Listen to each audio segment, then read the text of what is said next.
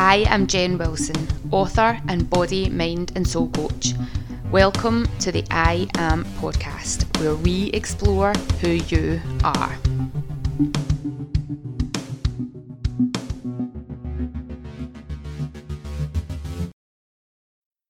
I've got to go and pack my bag because I'm taking Emma home today, and Alice will be back saying, have you not packed your bag? And I haven't packed my bag. So Janice, thank you so much for joining me today. We were literally just talking there about the wisdom, and you identified yourself as the old wise lady. Old wise lady, look at the grey hairs, old wise, yes. I have wisdom from many years, Jen, to share. For many lifetimes as well. Oh, I think previous lifetimes. I'm sure I was a witch in previous lifetimes, because sometimes I know stuff and I'm like, how did I know that? I think it's coming from previous times. Yeah. So I'm sure I was a witch or a healing lady or something, or something to do with natural stuff, because it just feels so right for me to be promoting natural stuff now. And I'm absolutely convinced, me and loads of other people as well, that have got, useful information to impart. And there's no time like now to tell people how to, look after their health. And I don't mean by going and taking drugs. I mean by looking to see what is around, what is available, and there's stuff everywhere if you know what to do with it. And then how to prepare it and how to cook it. But again, it's just going back to herbalism and, nature and foraging and looking after yourself. And with all the new knowledge that's coming up now in the gut microbiome, that's the kind of stuff that's more, it's not new in terms of the fact that, your gut basically impacts your health on every level, but the research is just starting to become more and more and more. And it's now out there that your gut is the root of everything. That's where your immunity, 80% of it is in your gut, is massively affected by what you eat, what you think. Drugs, pesticides, artificial sweeteners, all the basic crap that most people eat all the time negatively impacts your gut, which means that you don't have the immunity that you should have, nor would you enjoy the same sort of vital health that you could have. And a lot of people just settle for, oh well, this is as good as I'm going to feel, especially people getting older. People think, oh, I'm going to get arthritis, or I'm just going to have this, I'm going to have that. I have absolutely no intention of having anything. I'll be 60 this year and I am perfect health. I feel really well. I don't have any health issues. And if I do have any health issues, then I will be addressing it through listening to what my body's trying to tell me. And I'll be addressing it through my gut. And as I say, if I'm out of balance, which would be quite highly unusual because I just eat fermented stuff all the time, I'm totally addicted to it. That's what it's done to me. It's made me feel so good that I can't stop eating it. So all the fermented stuff and the sauerkrauts and the kombucha and the plant-based food, which is the food that I love anyway. So all of that stuff for me keeps me well. It keeps me well on every level. I have sensitive skin I can't use. These antibacterial alcohol things, I cannot use them. I'm not using them. I've got lovely skin now. I don't use anything other than stuff that I make myself that's probiotic, that supports my skin health. And to put on all these alcohol things that are stripping all the natural oils off your skin, that's to protect your skin. So again, I don't buy into that. I use soap and water and that works fine for me. Yeah, I was listening to somebody talking the other day, and I don't know if this is just in America, that some of the antibacterial hand wipes have actually got an active antibiotic ingredient in it. Oh my God. If you are then rubbing that into your hand, within 30 days you're going to become antibiotic resistant to that. Now, I don't know what our antibac stuff here is. I don't know if we have that in any of ours. Is that triclosan that used to get put into all the antibacterial things, and that massively negatively impacts your gut bacteria. And again, for a long time that was like the next best thing. Oh, let's put that in it. No, absolutely not, because again, that's what people don't realise. A lot of things that go into products and foods negatively impact your gut bacteria. Even things like artificial sweeteners, which are a total waste of time. They don't help anybody to lose weight. Nobody. They don't do a damn thing other than interact with your gut bacteria all the way through your colon, because they're not digested. Your brain, when you take something that's artificially sweet, your brain's expecting some calories to come, because that's what normally, if you have something sweet, there's going to be calories attached to it. Something like an artificial sweetener is so intensely sweet that your brain registers that there's food coming, nothing comes. But what it does is then, as I say, is interacts with your gut bacteria all the way along your colon, and not in a good way. And again, then what happens is you're then craving something else to eat, because there's no calories and they don't work. Diet stuff doesn't work at all. It's an absolute con. So yeah, don't go for that. But again, there's loads of things, absolutely tons of things. Emulsifiers is another one that I'd said to so many people now with gluten-free. And a lot of people have a problem with gluten, which is, again, a compromised gut, especially obviously if you're celiac, you've got a massive problem, but anybody else with a compromised gut, and that's a hell of a lot of people these days. But the problem is with the gluten-free foods, they use emulsifiers in them all the time because gluten holds things together. I mean, gluten does have a role to play, but you take gluten out, and then what they're doing is adding emulsifiers and all sorts of other additives. And there's two emulsifiers especially that further damage your gut lining, which is polysorbate 80 and carboxymethylcellulose. So if anybody is going and buying gluten-free like bread and stuff instead of, eating real food, then you really need to have a look at the labels on these things. And those two have been proven scientifically to damage your gut lining. Yeah, definitely. And your gut lining is a very, very thin. And if your gut lining is damaged, it's going to damage it even further. So that's what Western medicine is finally starting to catch up and understand about leaky gut. Like in the functional medicine world, they've been talking about leaky gut for decades, and Western medicine had always kind of dismissed it, but people now seem to be getting a bit more on board with leaky gut. So is that one? Yeah. And then people are then diagnosed with IBS. Yeah. That's a massive, I mean, so many people now have IBS. I mean, it's like a huge amount of people, mostly women actually, more women than men seem to suffer from it. But again, IBS takes different forms. Yeah. I don't really know what's going on there. I mean, obviously, again, women, hormones and everything are different. Women tend to take more stress on than men. Women have more, complex lives, I guess, because a lot of women are like trying to look after families, do the housework, and, I'm not saying a lot of guys, but a lot of guys, they just, go at the job, come back, don't bother. Women take on the majority of the caring and the stress that comes with that. And stress is a massive player as well in terms of your gut. But again, there's IBS. You get IBS with diarrhea, you get IBS with constipation, you get IBS with bloating and pain. So there's all sorts of different things going on there. So all the gut stuff, it's actually quite complex. It's not a simple thing because there's so many other things going on. As I say, your gut is like where everything happens. If you've got a leaky gut, I mean, your gut should be like that. It should be really, really sort of sealed shut. Once, as you say, though, that opening starts to sort of come, you'll get all sorts of stuff going into your bloodstream, which sets off an immune response. So your body then starts to react to things that are actually not dangerous things. And it just sets off a whole chain of reactions that until you can actually seal that gut lining back up again, then that's going to be a continual problem that you'll have. And again, it doesn't even necessarily need to be bad things that you eat. It can be anything. Like gluten, for example, is not a bad thing. It's just a big protein that can be quite difficult to digest. But if that gets in, and it shouldn't be in your blood. Food should not be in your blood. It should be in your gut. So if any food particles get into your bloodstream, that's going to launch an immune response. And again, it's your body then starts to pump. That's a continued inflammation in your gut all the time. And that's a really difficult thing to deal with because it's that knock-on effect. You've got a lot of inflammation in your gut. That also negatively impacts your wee gut guys that are there. Because you like it all to be nice in your wee gut garden and, have everything all calm and everything in its place. If you've got loads of jaggy inflammation going on everywhere, that makes it not an ideal environment for your gut bacteria either. So there's all sorts of things. But again, it's a massively complex situation, the gut. And as I say, with the Crohn's, colitis, IBS, IBD, there's so many different things that are all linked to the gut. But there's also loads of other diseases that are coming from the gut that you wouldn't link as a gut disease. Skin problems, skin issues, they come from a disordered gut microbiome, which is called dysbiosis, which just means you don't have a good balance, or you've got more of the bad guys and not enough of the good guys. But the thing is, because this is all relatively new, we don't even know what an ideal microbiome is. It's as unique as your fingerprints. We're all different.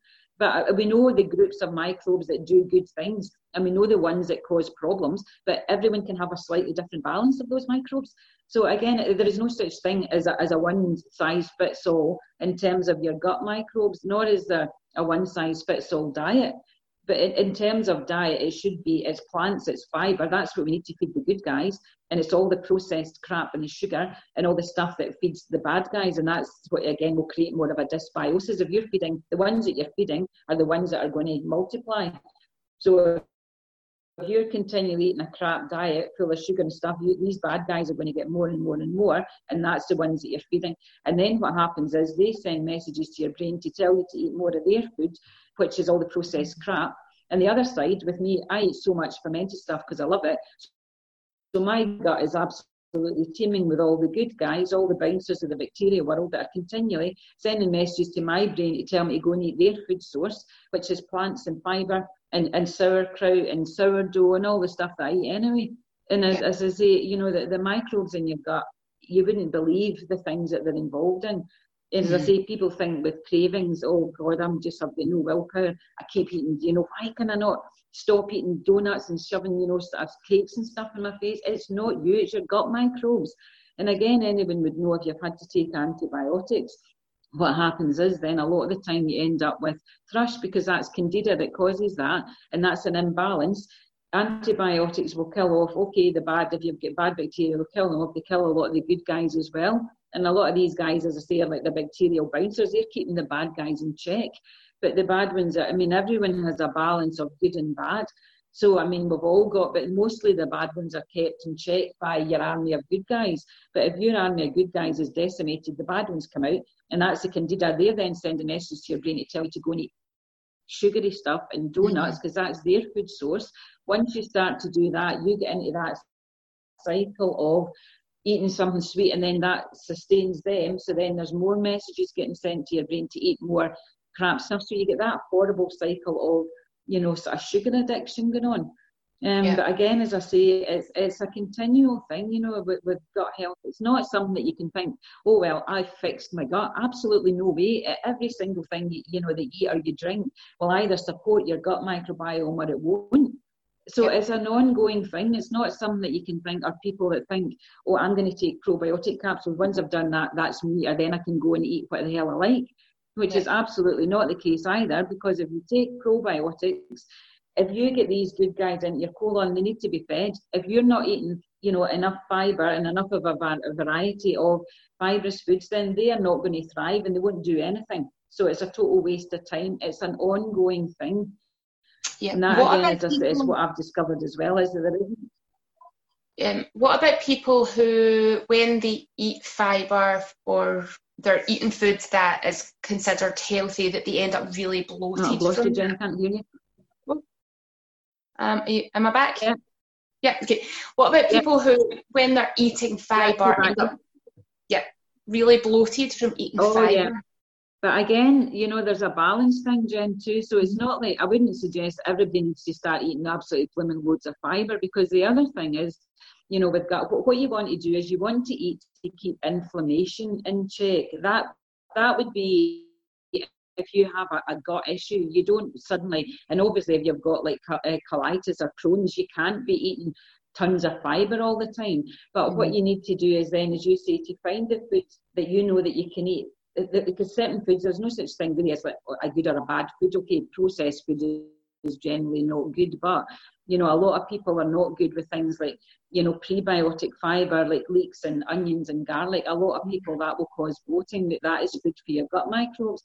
But here is where you have that whole sort of chicken and egg situation. It's like, if you have a damaged gut, if you don't eat food that's going to feed your good gut microbes, then, and these good gut microbes, the microbes in your gut, they produce something called butyric acid and butyrate, short-chain fatty acids, which actually will heal your gut lining.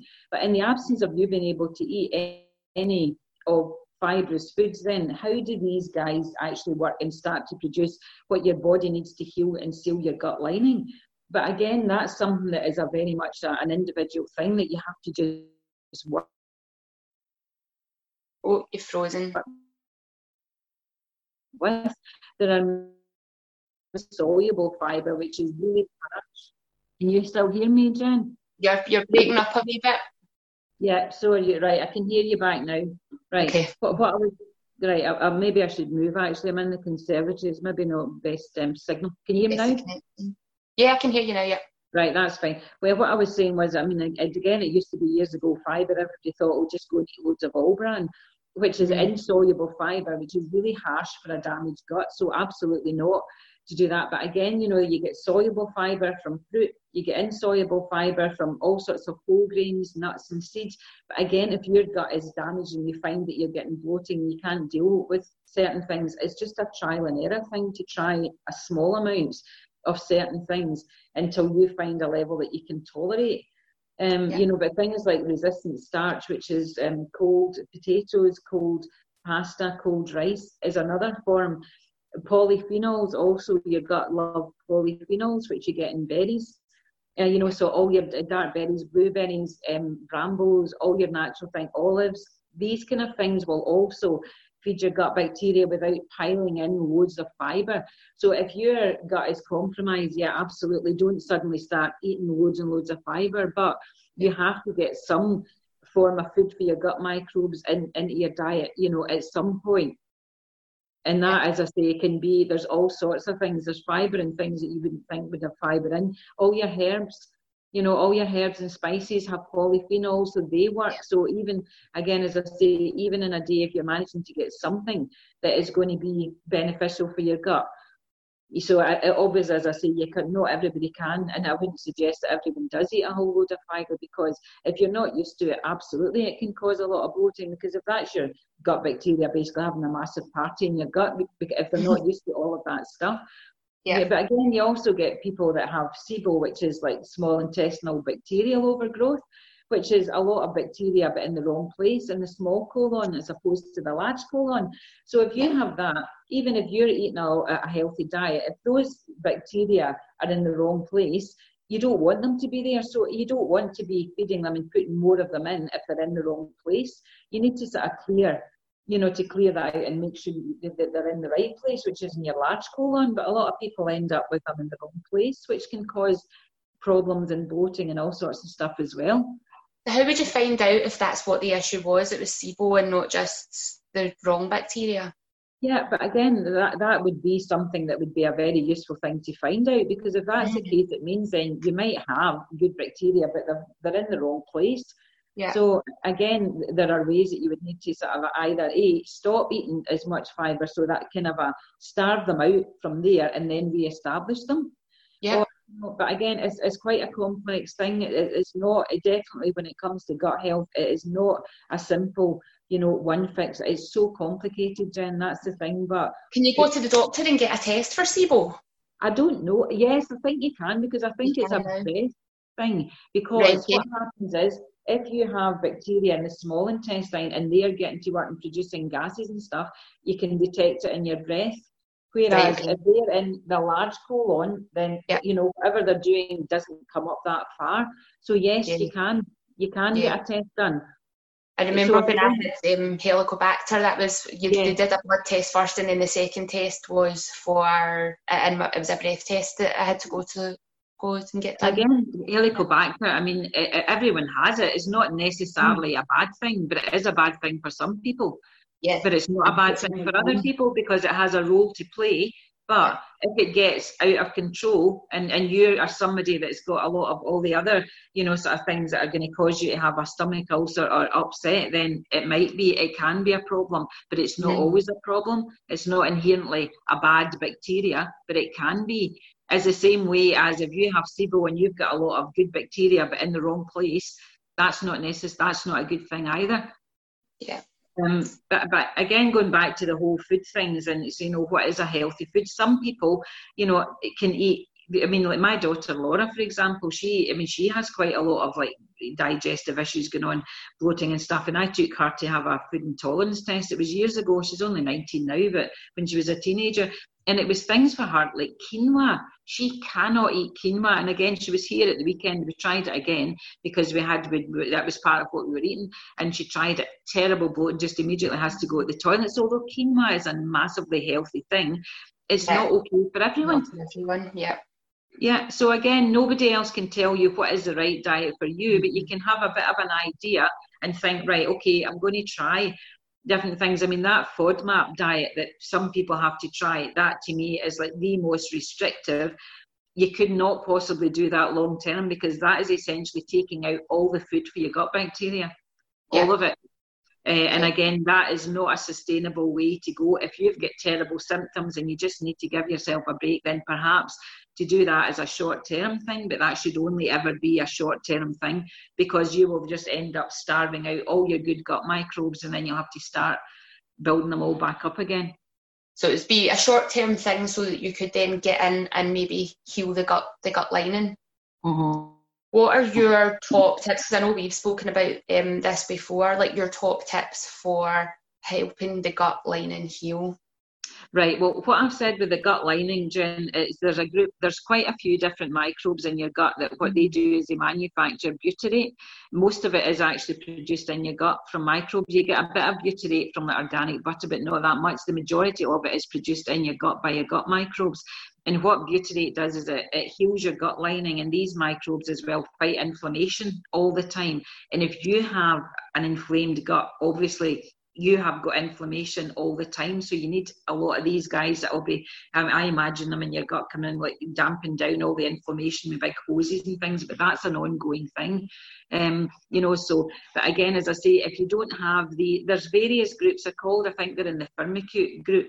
I can't remember, I had a gut test done, so I had like absolutely loads of these guys, so which meant I literally have zero inflammation in my body, because I've got so many of these bacteria producing butyrate, which will it fuels the cells in your gut lining. And again, your gut lining is it's essentially like a cell thick, so you can imagine how easy that is to be damaged. But again, the interesting thing is with the gut bacteria, they do the same job as drugs do. You'll be given drugs that will fight inflammation, but so do these bacteria. They will fight inflammation, but they won't cause the negative side effects. But again, it goes back to that catch-22 chicken and egg thing. If you can't eat, if you find that you can't eat enough of the foods that are going to feed these bacteria to do the job for you, that's a very difficult thing to try and figure out. Where is your balance point? How much, can you manage to eat any sort of food that will actually start to then impact in these gut bacteria, and then they will do the job of keeping you well, because that comes back to it is your immune system, and your body is actually there to keep you well, to fight off infection and bacteria, to damp down inflammation, to kill off rogue cells before they become cancerous. All of this should be going on if we have a strong and robust immune system. But the problem is these days, so many people's immune system and their immunity is compromised because they don't understand that you need to give your body the building blocks that it needs to, in order to be able to do the job of keeping you well. And that does come down to, you have to eat a diet that has enough fibre, polyphenols to feed the bacteria in your gut that are going to do all these incredible jobs for you. And I know, as I say, if there are a lot of people in Scotland that have a really poor diet, and these are the people that should really be, thinking about what they're eating. If you're continually drinking fizzy drinks and eating, white refined processed stuff, carbs, no fibre, these are the people that are going to be compromised. And I know if you're dealing with a gut issue, that is a massively complicated thing. And I know you've been through a hell of a journey yourself, Jen, with, again, remission and feeling great, and then it goes back down again. Again, things like stress can be a massive impact as well. Definitely, my trigger is emotional stress. And that again, the whole women seem to have more of these kind of problems than men do, because women, I think, take on more stress and we deal with it differently. We're more emotional people. So that's a massive thing as well. So, and again, you're a massively positive thinker, Jen, which also is incredibly important. If you imagine it's like that placebo effect, if somebody, and to me it's quite an incredible thing, you can give somebody a sugar pill and tell them it's the same as an actual drug and they actually get well. Yeah. Even more than that, there was a study I came across, it maybe a bit unethical, I don't know, but it was a study and it was for the knee operation. What they done was they had two groups of people, they opened them all up, the knee, they did the actual operation in half of them and didn't actually do anything, just sewed them back up again, and there was no difference in the recovery between the two groups, because those people believed that, right, that's great, I've had that operation so I'm okay. And again, that power of thinking. But again, for me, one of my wee favourite sayings is knowledge is power. When you have some knowledge, you think, right, okay, I am going to try and eat something today that's going to sustain my gut microbes, whether, as I say, it's just putting some lovely fresh herbs on your food, making a nice healing soup with some lovely herbs and some nice forage stuff, you've got that message, you're sending that message about, oh great, I've just done something really good, I've just nurtured my gut microbes, I'm going to feel better. And 9 times out of 10 you will feel better. Because you have done something and say, this is going to cause me a lot of bloating. Yeah. Chances of it causing you bloating are of course significantly. Yeah. But again, I think as well with that whole thing as well, it's the quality of the foods as well, Jen. So I mean, if you can grow your own, I mean, I've got quite a lot of friends who are nutritionists, and even sometimes getting an organic version of something that you're eating can make a difference, because again, a lot of conventional stuff, and again, when it comes back down to wheat, for example, most people eat wheat at every single meal. You know, bread, toast, wraps, pizza, pasta, cakes, donuts, pastries, everything's got wheat in it. And wheat is conventionally sprayed with glyphosate, which is really a toxic weed killer. So if you are eating a lot of wheat-based stuff, then it might make a massive difference. Either switch to rye, try rye bread instead of wheat, or go for organic, or switch out and try different things, or have smaller amounts of things and see what your body can tolerate without causing you problems. And again, the whole FODMAP thing, it's like, yeah, okay, if you cut out all of those things, you're cutting out pretty much every fruit, every vegetable. But if you then have a bit of knowledge and you've got a bit of awareness about it, and use your gut intuition, you're probably okay with small amounts of things. But again, it's such a big journey to go through to discover what you're okay with. And nobody else can tell you that. That is something that you have to discover yourself. And that can be different from one day to the next. If you're people on holiday, generally, they're stress-free, having a great time, find that they can eat stuff that they wouldn't be able to eat if they came home, because they're back into their, you know, they're working, they're looking after kids, they're doing all sorts of stuff. So it's that wee seesaw balance thing that you have to work with all the time. And again, as you said, I mean, stress is a massive, massive trigger for a lot of people. Alcohol's another one that a lot of people think, oh God, I'm so stressed, I'm just going to go and have a drink. You know, and again, alcohol can be a massively negative thing as well, because it doesn't really change anything. And okay, I mean, I drink alcohol myself. I mean, I'm incredibly fortunate because, touch wood, I don't have any health issues. But if I did have any health issues, then I would absolutely be looking to say, okay, right, I'm going to go to my bed earlier. I'm not going to have my glass of wine at night. I'm not going to have a gin and tonic. I'll just cut that out. And I'll just stick with my glass of kombucha instead. But again, I'm incredibly fortunate to have got the age that I'm at with no health problems.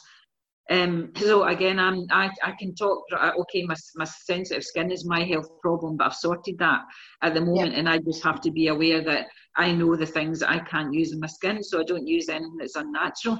But then I would wonder: is that a sensitive skin, or is that just your microbiome telling you that the plastic stuff is not good for you? Whereas if you've been brought up using all these more toxic, like off-the-shelf shampoos, conditioners and stuff, you've killed off the microbiome, so it's not going to respond. Or you have eczema or psoriasis that you just go, oh, well, that's just what I have, and you accept it. Well, do you know what the funny thing is as well? I mean, most people will have, you know, and most families have, you know, everybody's got a weakness in their system. For me, it's my skin. Sensitive skin runs in my family. Okay. I never had an issue with my skin until about 4 or 5 years ago, when my skin cleared up. It was my hair, first of all, because I used to, you know, put like, I'd be dyeing my hair. It was my scalp, a dreadful, like really, really bad. And I tried a few natural things, and then I thought, oh my God, there's something serious going on here. I'll have to go and see what it is. And I did have some kind of horrible, but it was like contact dermatitis. So my body, after having used the same dye for years, all of a sudden my body decided, oh, hey, hang on a minute, don't do that. So what I did was, I thought, oh my God, right, okay. I went to the doctor, I got the thing that I had to use just to calm it down. I used it for the shortest length of time, and then I thought, right, okay, I'm listening. My body's trying to tell me something. So I just stopped using all the shampoo, all the conditioner. I just use natural. I've got an unscented Dr. Bronner's Castile soap that I use for my hair and for my body. I don't use anything on my skin. I use my own kefir. I make probiotic kefir, and I separate it out any curds and whey. I use whey for my skin and for my hair. So I had the knowledge to think, okay, my body's trying to tell me something, so I listened. Yeah. And I then discovered, though, I mean, my skin reacts really badly. It flares up. I'm allergic to linalool, which you know, Jen, which is in everything. That's got perfume in it, everything. Mm-hmm. So I don't use makeup. I've never have done anyway. I don't need it, and I don't want to slap stuff in my face that's going to damage my, get into my gut and damage my microbiome. So I don't use any of it. But again, it took me a good wee while to figure out what the hell was causing it. It was my hands. I had the most awful contact dermatitis in my hands, and I did actually go and I used a steroid cream for 2 weeks because it was so bad. And again, it was a stress thing that triggered that off. An old collie then had a major stroke. That would be 2 years ago actually. And my mum died of cancer, and I nursed my mum for the last couple of weeks of her life at home. And it kind of, when Ben, I just kind of brought back, because I was using all my flower recipes and my Reiki, my crystal, brought it all back, and that's what flared that. So again, my weakness is my skin. For you, it's your gut. Other people, it's their mental health. Other people, it's different things. For me, it is my skin. So I know that if I'm out, but it's not.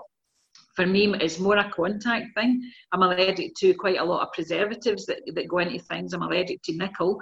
I'm allergic to, as I say, linalool, which is in everything. But it's my hands and my face. The rest of my body's not so sensitive. But I figured that out because I went and I got tested at the hospital. I thought, I am not using steroid creams. I know that my body's trying to tell me something. There's something that my skin is reacting to. And it wasn't, I did think at one point I had psoriasis. And I'm like, how can I have psoriasis? It's a gut issue. And, I'm thinking, okay, well, my gut microbiome must be pretty balanced.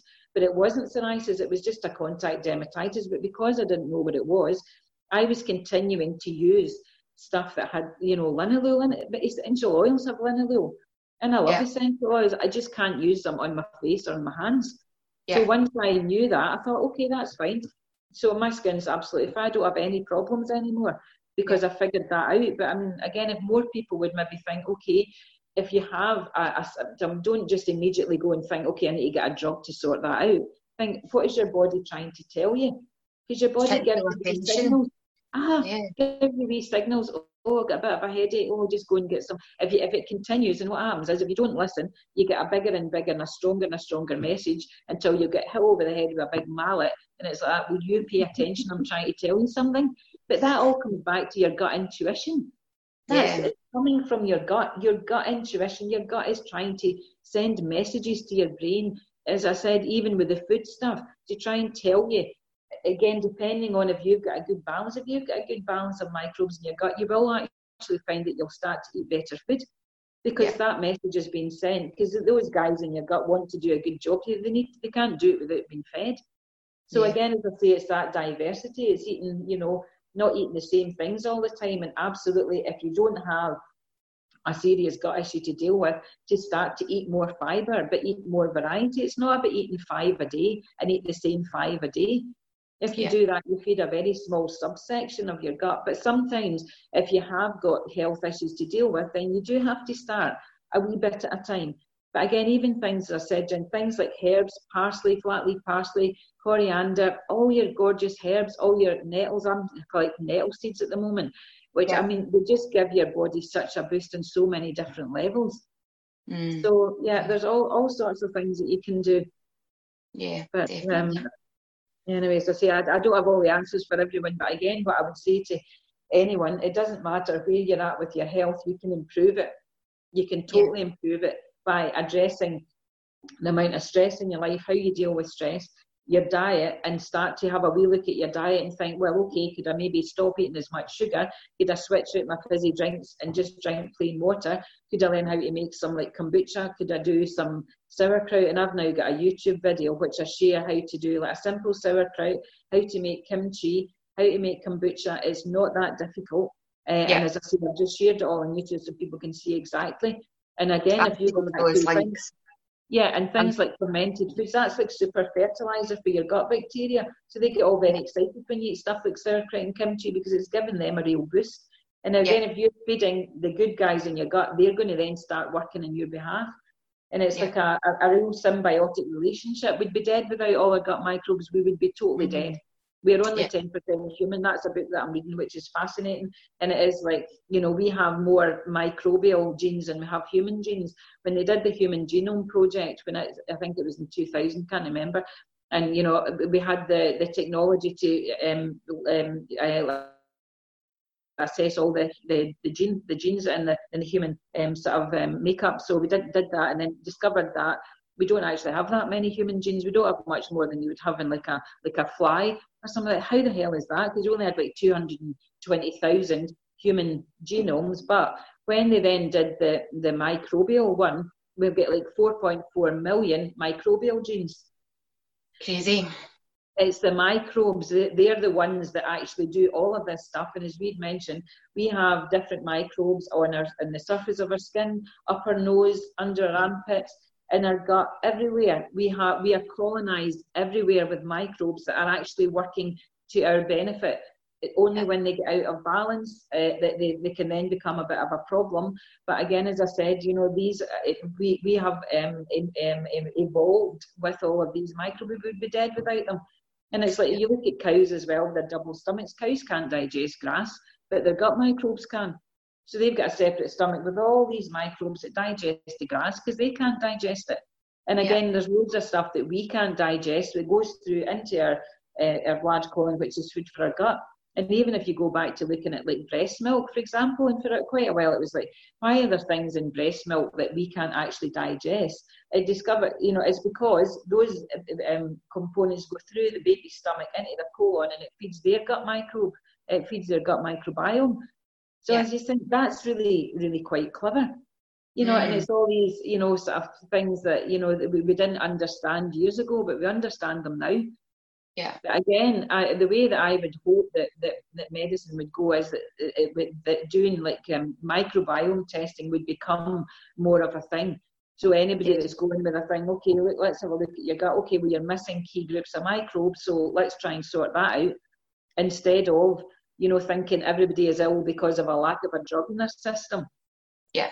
And or doing a blood test and coming back saying your bloods are all fine, so there's nothing wrong with you. Yeah, exactly. Because it's not going to show up in your blood. Of course it won't. And a lot of things don't. That's the thing. And again, you know, as I say, going back to looking at, you know, nutrition, we need to be eating the food that's going to sustain our gut microbes. If we don't, it means that our health is not going to be ideal. As I say, everyone has a weakness somewhere, whether it's their digestion, it's their skin, it's their mental health, everyone has. And you'll find, and again, as you know, periods when you're stressed, that's when that balance changes, and the stress will tip you over into, for me, it's my skin will flare up if I'm really stressed, and it's nothing to do with what I'm actually eating. It's stress that causes that. And whether that causes an imbalance in my gut microbiome, I don't know, but that as I say, is that I know that if I'm really stressed out, I need to be especially careful with my skin. And it's it's a fascinating thing, but it's so complicated, you know, because there's so much going on, you know, with all the different individual, you know, sort of things. And again, they don't even know what is an ideal microbiome, because, you know, we know, as I said, the groups that are good and the ones that are bad, but there's a different balance. Everyone's different. And people even react differently to drugs depending on their gut microbiome. So, you know, it's a massive thing, but to me, that should be the way forward. Yeah, but one of the things is bugs, not drugs. Yeah, it's one of the problems with science taking this on, is science always needs to replicate. It needs to be repeated for it to be able to be proven. And this is something that's impossible for this, because if it's as unique as your fingerprint, then... And you know, the thing is even trying to replicate that, John, because these bacteria live in our gut. It's very difficult to grow them not in a gut situation, because they you know, they live in the gut. That's where they live, you know. So you can't, traditionally you would grow things in like petri dishes. You can't do it because they don't grow. So different environment. But again, okay, I mean, science has gone on in leaps and bounds, so there's all sorts of things that they can do. But the interesting thing is, even if they find like a microbe does something good, it doesn't do it for everybody. It depends, you know, on yourself. So there are some, what was it? I'm trying to remember now, I've just forgotten. There was a study that was done recently, and it was on, oh God, what was it? I've forgotten. It was something anyway that they were looking at, and it was the effect of, say it was sugar on something, and they had done they had a group of people, but they'd looked at them, and half of them, it had a positive effect on half of them and no effect on the other half. So again, you know, even if you're averaging out results, it doesn't really tie in that way, because going back to, I used to work in whisky research. I was a food science researcher, and when we used to do a lot of sensory work, so I had a panel of people who were assessed to assess all the different flavour notes in the whiskies, and it was Islay. The Islay whiskies always divided opinion. What we had at the bottom was like a hedonic score, which was how much people liked them. So if you looked at the average of an Islay whiskey, it would always average out about 4 or 5. But if you looked at it individually, people either hated it or loved it. So you would have people that would score it 2, but you had people that scored it 9, because it was so distinct. So if you average that out, that doesn't really tell you anything. You look at either end, you're like that, oh, hey, hang on a minute, that works really well for that group of people, doesn't do anything for that group of people. So again, it isn't even, you can't really generalise with it, but there is so much more research money going in to researching the gut microbiome that I think that's the way forwards. And if people went to the doctors and had an issue, the first thing should be a stool test to check their gut microbes. But again, as I say, that is something that is not static. Your gut microbiome is not static. It changes on a daily basis. What you eat today, well, is what your health's going to be tomorrow. Yeah. So again, it's not easy to replicate that, and I know, a lot of studies are done, it's animal studies, or it's studies that are then extrapolated back to a human situation. And it's, again, I'm a scientist, but some things are just very difficult to replicate, and again, just work different in different people. And again, even going back to the whole obesity thing and the whole losing weight, I mean, one of the guys who's the main guy in obesity said, you know what, obesity, it's not rocket science, it's a hell of a lot more complicated than that, because it's so many other things that are involved. It's not so much just what you eat, you eat this much, and it's totally different to that. And again, that's massively linked to microbiome stuff as well. And again, going back to high risk groups and people that are in high risk groups, these are the people that need to actually be a bit more aware of what they're actually eating. Because if you are in a high risk group, you can, well, I'm not saying, okay, if you have a long held condition that you can't change, but what you can do is you can still support your immune system by choosing to eat the foods that will support, those microbes that are in your gut. And again, your immunity, 80% of it is in your gut, is massively impacted by the foods that you eat. So even if you are on a restricted diet, you can still have a wee look and think, okay, well, what could I eat today that is maybe going to sort of, sustain my gut microbes? And as we said too, it's not all about piling in loads of fibre. If you've got a gut issue, you can't do that, and that's going to create more inflammation. So you have to, it's a wee bit, sort of a wee step at a time. But as I said, things like dark chocolate, olives have got loads of polyphenols, all your beautiful herbs, all your herbs and things. So you can eat these types of things which will sustain your gut as well. So it's not all about eating tons of fibre. And berries, again, berries are a fantastic source of polyphenols. There's loads of wild raspberries about just now. I don't know if there's any down your way, Jen, that you find loads of. Yeah, there's loads about, which is really exciting, because Chris will go out, he goes over to the allotment and he'll come back with handfuls of berries that he's managed to pick, because they're still getting... It's a very handy snack. We just eat them as we go out. But I mean, again, it's just, there's so much stuff out there, that again, traditionally, we've just lost the knowledge. And I know Vicky who does the foraging walk. Her foraging walks are brilliant. I went one last week. I saw that, It was the best day. It was fantastic fun, walking along and I know quite a lot, but obviously I don't know anyone near as much as Vicky does, because she's as obsessed with foraging as with fermenting stuff.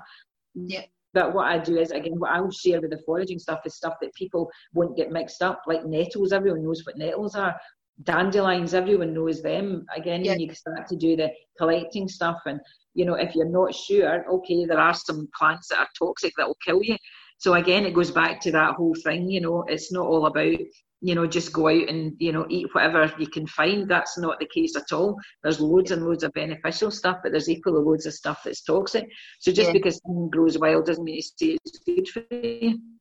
Yeah, you definitely, I think you definitely need good books or somebody to take you out on a walk to physically point stuff out to you and go, you can eat this, do not eat this. Yeah, absolutely. And again, as I say, I love mushrooms. I mean, that's a thing that I wouldn't pick mushrooms other than, I know chanterelle mushrooms, which are absolutely delicious. I love them, but I'm going to go on a mushroom foraging course before I would. So I would never tell anyone, oh yeah, eat that. That's an edible mushroom. No, because people die from eating mushrooms that are actually the wrong one. So I would absolutely never be telling anyone, yeah, that's fine, you go and eat that. Or you have a really good time. Yeah, the magic variety. The magic mushroom. Yeah, I can do without that kind of magic in my life, Jen. Thank you. There's plenty more magic to be had. I want some enlightenment. We're going to take some magic mushrooms. No, I'd be too scared. I'm a big beauty. I come from I'm not that keen on them experimenting with things that I don't know about. I need to know what it is first, and then I'm like, okay, maybe I'll try it. But no, I haven't never tried the magic mushroom. But anyway, all mushrooms are magic because they're very good for your health. Yeah, all mushrooms have got psilocybin in them, and that's the active ingredient. And magic mushrooms, that they're just in much different concentration. Yeah, that's different. So yeah, I know. But again, as I say, they're all good. So anyway, as I say, there's all sorts of things you can do, but again, you know, it's like a full-time job. If you have a health issue, trying to think, okay, gather some knowledge. That's what I would say to anyone. Don't ever think I am just stuck where I am. No, you're not. You know, and again, as I say, it's not just all about the foods that you eat. It's about, you're fantastic because you do all your yoga and stuff. It's about connecting. It's getting things flowing, getting things moving. As you know, your lymph, it gets stuck if you just sit all the time. So get up and get out. What I tend to do is I go for foraging, I go for walks, take the dogs for a walk, take my wee bag and I go and collect either wild raspberries or at the moment it's nettles, but they're a bit jaggy, so I need my gloves and my scissors for them. Yeah. You know, but again, there's all sorts of things you can do that just sustain your health on so many different levels. But again, I do think, Jen, that people are becoming more interested and because there's more of us speaking out and saying to people, you know what, you don't have to believe everything that doctors tell you. They don't know everything. A lot of the time, doctors are just trying the best they can with the knowledge that they have. But again, as I say, drugs don't work the same for everyone. They absolutely don't. And the way that people respond to things is different again, because again, it all comes back to your gut microbes. So it would be fantastic if we had, instead of people going to the doctor, people could go get their gut microbe checked and then say, right, okay, well, you go to your workshop, Janice will show you how to make fantastic food that you can eat that will sustain your gut and it'll taste delicious and it'll sort out your health on loads of other levels as well. But sadly, I think we're a very long way away from that happening. But anyway, we can hope. And that would be a wonderful thing, wouldn't it? If you went along to the doctors and like, here's me, like making sauerkraut in the lobby, like that. No, sorry, you're not getting antibiotics today. I'm going to show you how to make some sauerkraut. Go, all you need is a cabbage and some salt in a glass jar. I would love that. That would be great. It's the dream life. That's right. I'll show you. Very easy. This has been amazing. Thank you so much I could chat to you forever, but you know me. I could speak to you all day and all night, and I think we still wouldn't scratch the surface of everything. Like you're a very wise one. So what I'll do is I'll put the links for those videos for the fermented kimchi and sauerkraut. And there's quite a few other ones as well, Jen. I just started it because I thought it would be quite a good. Some people don't learn by reading. Yeah. Some people are visual people, so again, there's a bit of chat, whatever, just talking people through things. And again, so as I say, you can subscribe to the YouTube channel, just called Nourished by Nature. I think I've got about maybe 10 videos on it, but as I say, it's a bit of a challenge trying to do YouTube videos. Too many dogs in the house, there's kids either side, there's loads of building work going on, something like that. And I only get one taking it because I don't have like loads of food. I'm like, okay, once I've chopped up all my cabbage, I'm like, well, I've done it, I can't go back and do it again, I only have one. But anyway, as I say, it's useful. And I think well, that's it. That's just life.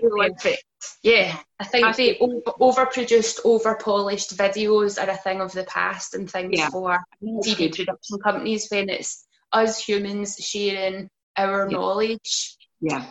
Fuck the perfectionism. Well, yeah, that's it. Yeah, so that suits me totally fine because I'm trying to be better. I did used to create chaos in the kitchen, Jen, but not anymore. I'm working on my self-limiting beliefs, so now I get up early in the morning. I do stuff. I do things one at a time, because before I had so many different things. I would just create absolute chaos, but doing one thing and then I'd be doing something else. So I don't do that anymore. I just create a much less chaos. So no, I create magic in the kitchen. That's what I do. That's the new thing. Don't create chaos at all. magical transformation. Yes. Thank you so much. You're very welcome, Jen. Great to see you looking so well, and hopefully I'll see you in person at some point. Come over for lunch. I've missed having people for lunch. Been very happy. You know how much I love to feed people and talk to people.